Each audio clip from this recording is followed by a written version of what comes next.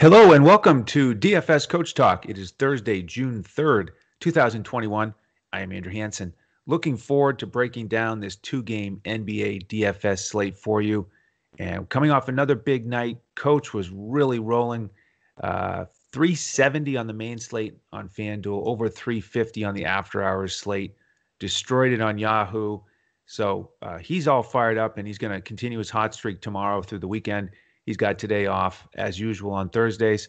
So I've got you covered for the two-game slate. I do like these smaller slates, and I think there's a pretty clear strategy that I'd like to work through here, favoring that first game. So that's what we'll do. We'll try to build some winning core lineups on FanDuel and DraftKings. We also provide that Yahoo lineup for our members. All right, let's get right into it. We are going to have a trivia question today. Not one of those traditional trivia questions, just hey, are you aware of the comparative pace between Portland and the Lakers? So what is the team ranking in pace? I'll get to that towards the end of the show. But game one is Denver and Portland, and we've got the same context here for both games. The road team is up 3-2. So Denver looking to close it out in Portland after that amazing double overtime game on Tuesday. This one's going to tip off at 8 o'clock. And then, of course, we have the night game at 10:30 where Phoenix is up 3-2 on the road trying to close it out in LA after a much different game on Tuesday, a 30-point low-scoring blowout. So let's get with the Denver-Portland scenario first. And the three things we like in this game: great offenses on both sides. Denver 7th in efficiency, Portland number 4, and Portland's defense has been bad all year. They've been a little bit better lately, but compared to these other playoff teams, they are definitely a step behind. Injury-wise, Barton and Dozier are still out. There was some talk of maybe Barton getting out there for Game 6, but now it's looking like only if there's a Game 7, he could potentially make it back out on the court for that one. Everybody ready to go on the Portland side. Question is, both of these teams played huge minutes in that double overtime game. So what do they have left in the tank? Well, again, this is all about context and comparing to the other options on a slate. And I do much prefer this game. 227.5 total. Portland favored by 5 on betus.com.pa, our presenting sponsor. And just to touch on it, 207 total in that second game, where the Lakers are favored by 2. So my thought here is on DraftKings, let's stack this game and get as much exposure to it as we can. This was one of those days, and I know you'll all have the same experience where I stacked up Denver and Portland the way I wanted to. There was one spot left, and there was a player in mind I had from the second game, and I went to check on his price to plug him in, hopefully, and I missed it by 100. He was $100 too much, so back to the drawing board. But we've all had those experiences where you either miss it by 100 or you get it by 100, and when you get it down to the dollar, that's when you load up and you have the big nights. But I'm still very optimistic about the build here today and the approach where we feature game one. Now, let's start with the visitors, as we usually do, and let's start with the guards. That was a major factor in the last slate where Mr. Campazzo was nowhere to be seen at the end of that game. Monte Morris just took over, played 41 minutes, went for 28, 3, and 5. So I'm going to project him to do the same thing today. 28, 3, and 5 off the bench. Or we might scale it back just a little bit since that was a double overtime game. But the trend where he played 20 more minutes than Campazzo is a big concern if you're interested in Campazzo. And I was in that game. I liked them both. I played them both, actually. But Campazzo just wasn't his night. Kind of getting into it with Powell. And they stuck with Morris down the stretch. So interesting here what the two sites have done with these guys. On DraftKings, pretty easy decision where Morris is $1,400 cheaper than Campazzo. But what about FanDuel, where Campazzo is $500 cheaper? And for me, the way I've been playing with the slate so far in the build on FanDuel, that 500 could come into play. On DraftKings, I do think it's an easy decision. I think you go with Morris as a value play, but on FanDuel, I'm going to keep playing with it. I do think that Campazzo will play better and get more minutes than 21, but he's now, if he's not going to get 30 minutes, he's still at a price where it's a little bit more of a tough decision. So he's much more on the fringes for me today. Rivers got the big minutes, playable for sure.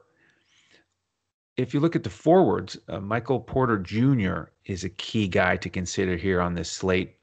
He's right there in the middle tier in terms of pricing.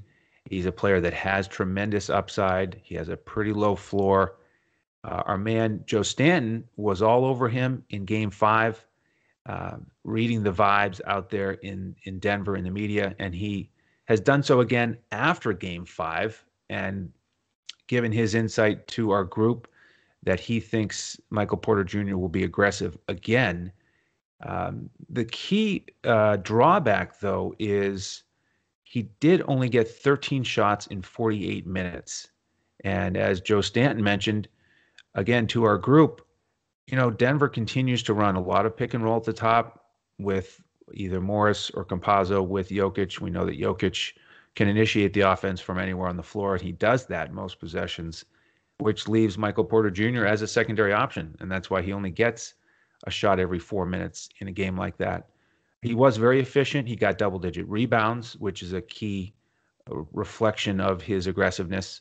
So he's definitely playable, but he's a key turning point here that I don't think you have to play, but he's certainly in the mix. Gordon, decent overall output, but he needed 39 minutes to get there. So he's still on the outside looking in for me. Jokic, quietly almost had a 38-point triple-double next to Lillard in that game. I think on FanDuel for me, he's probably a lock. On DraftKings, it's more of a question. 10,700. If you look at some of those recent games where he plays very well, but gets 55 fantasy points, that's not the ideal output and return that you're looking for.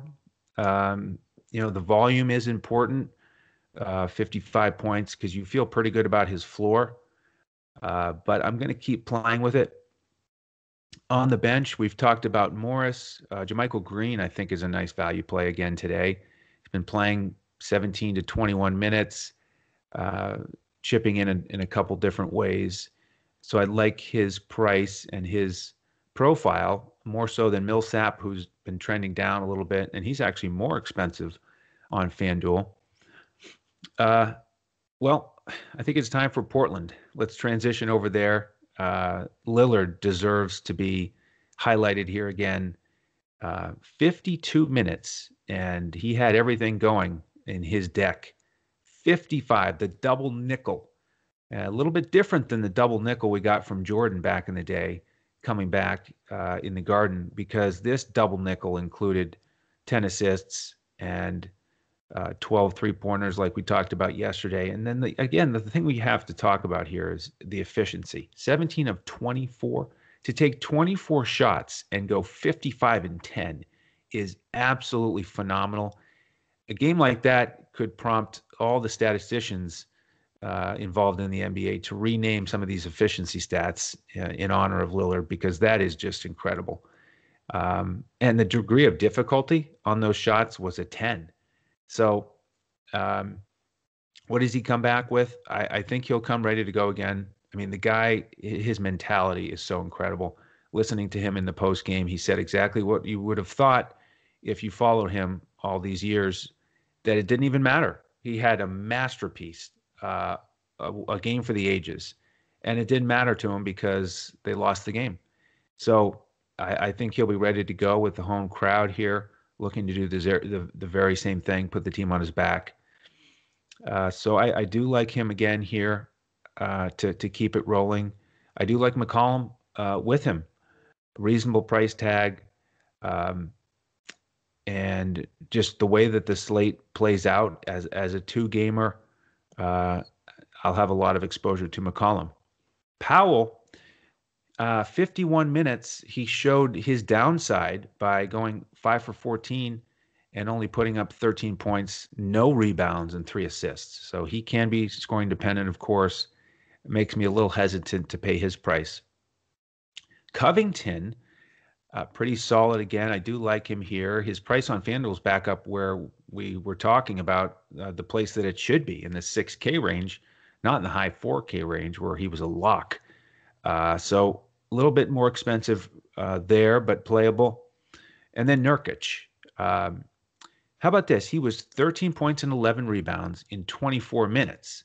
So in a normal game, if it's halfway through the third quarter and that's where he's at, you're happy. He's on a roll. He's trending exactly towards where you want to go. The problem is after that 24th minute, he had picked up his sixth foul. You can't have that, Mr. Nurkic. We need you out there for 30 minutes plus. And he can pay off that price tag if he stays out of foul trouble. The problem with him is the downside in field goal attempts, a little bit like Michael Porter Jr., but listen to Nurkic's field goal attempts in this series: 10, 8, 10, 8, 12. So he's averaging less than 10 per game. Once again, not so much the straight pick and roll at the top of the key, but you do see a lot of that with Portland, but you see a lot of one-on-one action with Lillard. You see McCollum doing his magic on the wing. You see Melo posting up or initiating a one-on-one shot, ISO ball on the wing. And so Nurkic, gets left out of the mix there quite a bit. And it's tough to pay up for him with the foul trouble risk, with the low shot attempts, and with Jokic on the slate. But certainly more in the mix for me on DraftKings, where you can play them both. And, he's a consideration for sure, because I just don't see him in an elimination game having a dud like that where he fouls out. I mean, he looked pretty frustrated, maybe not embarrassed, but a little uncomfortable on the bench there with all that time left in the fourth quarter, having fouled out and not being able to help his team. So I look for Nurkic to rebound, no pun intended, and make himself much more of a factor potentially on this slate. On the bench, Simons, getting all right minutes for a guy with that price, but I don't really trust him at this stage. Melo, more in the mix for me. Got 11 shots up in his 30 minutes. He's still pretty cheap on both sites, so you could go there. Bottom line, a lot of these guys I'm interested in, I will play, and I'm going to primarily stack this game. And we don't need double overtime. Even if both games are regular regulation finishes, I do think we'll have a better chance of a close finish here and a better chance of a high-scoring game. All right, before we get to game two, just want to invite folks to join us as a member if you would like to get our lineups. We give out full lineups every day on FanDuel, 2 cash lineups, a GPP lineup. We give out the full Yahoo lineup, DraftKings core for cash, and then a core for GPPs, and of course the Yahoo lineup. We do that for every sport, no matter which package you get. The package you get is just for the length of time. So you get a 3-day membership for $10. You get all of our sports for those 3 days. You pick up a week or a month, every sport. You pick up one of our longer term memberships and it goes into the football season, then you get the football lineups. But our great package right now is that 2 months for $111, and you get all of our sports. So go to our website for that, dfscoachdoc.com. Sign up today, and then we will invite you into our Discord with an email this afternoon, and we'll give out the lineups about 20 minutes before lock. All right, game two, Phoenix and the Lakers. Like I mentioned, Phoenix coming off that 30-point blowout. Man, things are not looking good for the Lakers. We've got AD questionable with that groin. He missed the last one. We've got KCP questionable with the knee. He left early. And their backs are up against the wall against a very hungry, tough-minded defensive Phoenix team. it's a tough situation here, but the Lakers are favored. Vegas is putting some faith in LeBron and the home court scenario. On that Phoenix side, Chris Paul has already been ruled in. We know that the shoulder has been a major problem for him. It limited him to 23 minutes in Game 5 after it looked like he had been stabbed in the shoulder.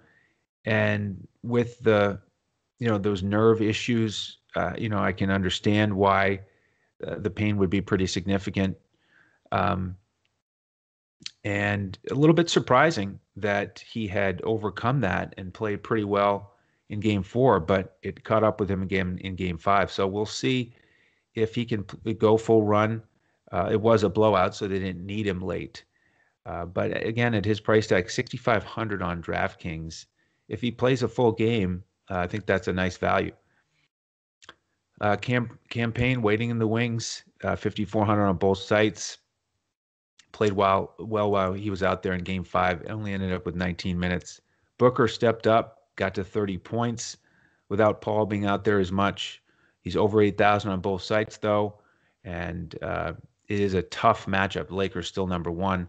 And again, overall, a lower pace game. But here's the follow-up to the trivia question. The Lakers and Portland are tied 16th in pace, 100.8 possessions per 48 minutes. And we've talked about pace every show all season. So we look at these numbers and we get pretty comfortable with the relative rankings of these teams for pace, offensive efficiency, defensive efficiency. But that one had sort of slipped through the cracks for me. That Portland and the Lakers are exactly even in that category. I mean, we've talked throughout the season about Portland being slower than you would think. And it's just highlighted here with this stat. Because we see Portland, especially in the fourth quarter, they slow it down because Lillard is so tired from carrying the team throughout the day that they make it into a half-court game and let him do his thing. And the Lakers do mix in some transition offense when they can, using that number one defense, and I think that's what helps them overall because they certainly play a half-court game as well. And these games have been very low scoring. The only thing we like really out of this matchup is Phoenix's offense. They're fourth in efficiency, but awesome defense on both sides. Lakers with the average pace. Phoenix still very low in the rankings. They're 26th. So again, just not interested in this game overall. And a guy like Booker is just not going to get as many possessions as CJ McCollum, who's a little bit cheaper. We know Booker has the upside, but I think that's going to be a key comparison tonight, Booker versus CJ McCollum in that shooting guard spot. With the rest of Phoenix, Crowder's a guy that I like here. He's still around 5,000 on both sites. Didn't do too much in Game 4, but they really didn't need big minutes from their guys. Ayton only had 27 minutes, a few shots after being very productive before that. So I think both of those guys could bounce back if needed. Crowder certainly my preference because of that price. Bridges stepped up in Game 5. Got all the stocks, which we know that he can get. He hasn't been quite as high volume, high usage lately with his tough defensive assignment dealing with LeBron. But he's playable, but I do prefer Crowder out of that group. And then with the bench, we talked about Cam Johnson, 13 minutes. He's cheap, but not my favorite option here. And Torrey Craig and Frank Kaminsky aren't getting enough minutes, I think, that we can count on to make them a key value play here. All right, over on the Lakers side, what do we know about this starting lineup today? I think the only things we know are that Schroeder and LeBron will be out there. We've got the question mark for KCP. We've got the big question mark for AD. We had Gasol start the second half over Drummond in Game 5. We had Caruso start the second half over Markieff Morris. So I think it's difficult to predict right now at lunchtime what the starting five is going to be. I don't think the Lakers even know. It will depend on AD. If he's healthy, sure, he'll start. If KCP is healthy, you would think he would start. But those are real question marks. So let's evaluate it. if AD plays, I think it certainly helps the Lakers' chances of keeping it close. So the key guys on both sides become a little bit more interesting, but he takes away from LeBron and some of these other guys that you might want to look at. So it is a big factor in how the game could play out.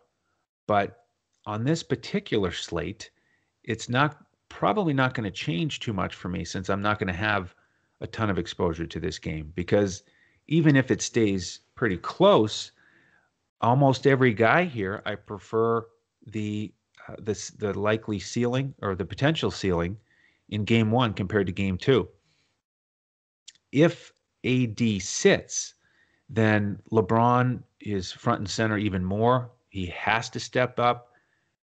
You got to figure that with the season on the line, he will come up big and do whatever it takes. The problem is he's been a facilitator in this series, and the supporting cast is just not championship level. So even if he gives his best effort, it's not going to be easy to pay off that value. Again, I said it before game five that the most fantasy points he'd had in this series was 46.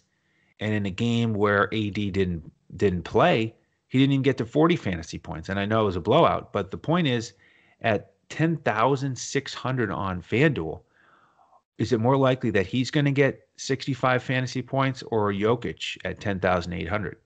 I think it's a slam dunk that it's Jokic. Could LeBron do it? Absolutely. But I am leaning towards not playing him on either site, whether AD is in or out. Don't want to get involved with Drummond because even if he starts, he hasn't been getting more than 24 minutes. Gasol is a little risky, I think, with minutes, and his price has crept up a little bit. Caruso is playable for me. In 21 minutes in the last game, he didn't do a lot. So it's more of a GPP option. But he is the kind of guy that will step up when the season is on the line and use his aggressiveness to get some rebounds, some steals. And we know that he can score as well and be effective in transition.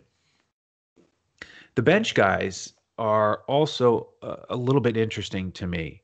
Kuzma and Talen Horton-Tucker. Those are the X factors for me with the Lakers today. We know that Kuzma steps up in terms of opportunity when AD is out. He's not very reliable. He can be very scoring dependent, but I do like the price tag here. And then Talen Horton-Tucker.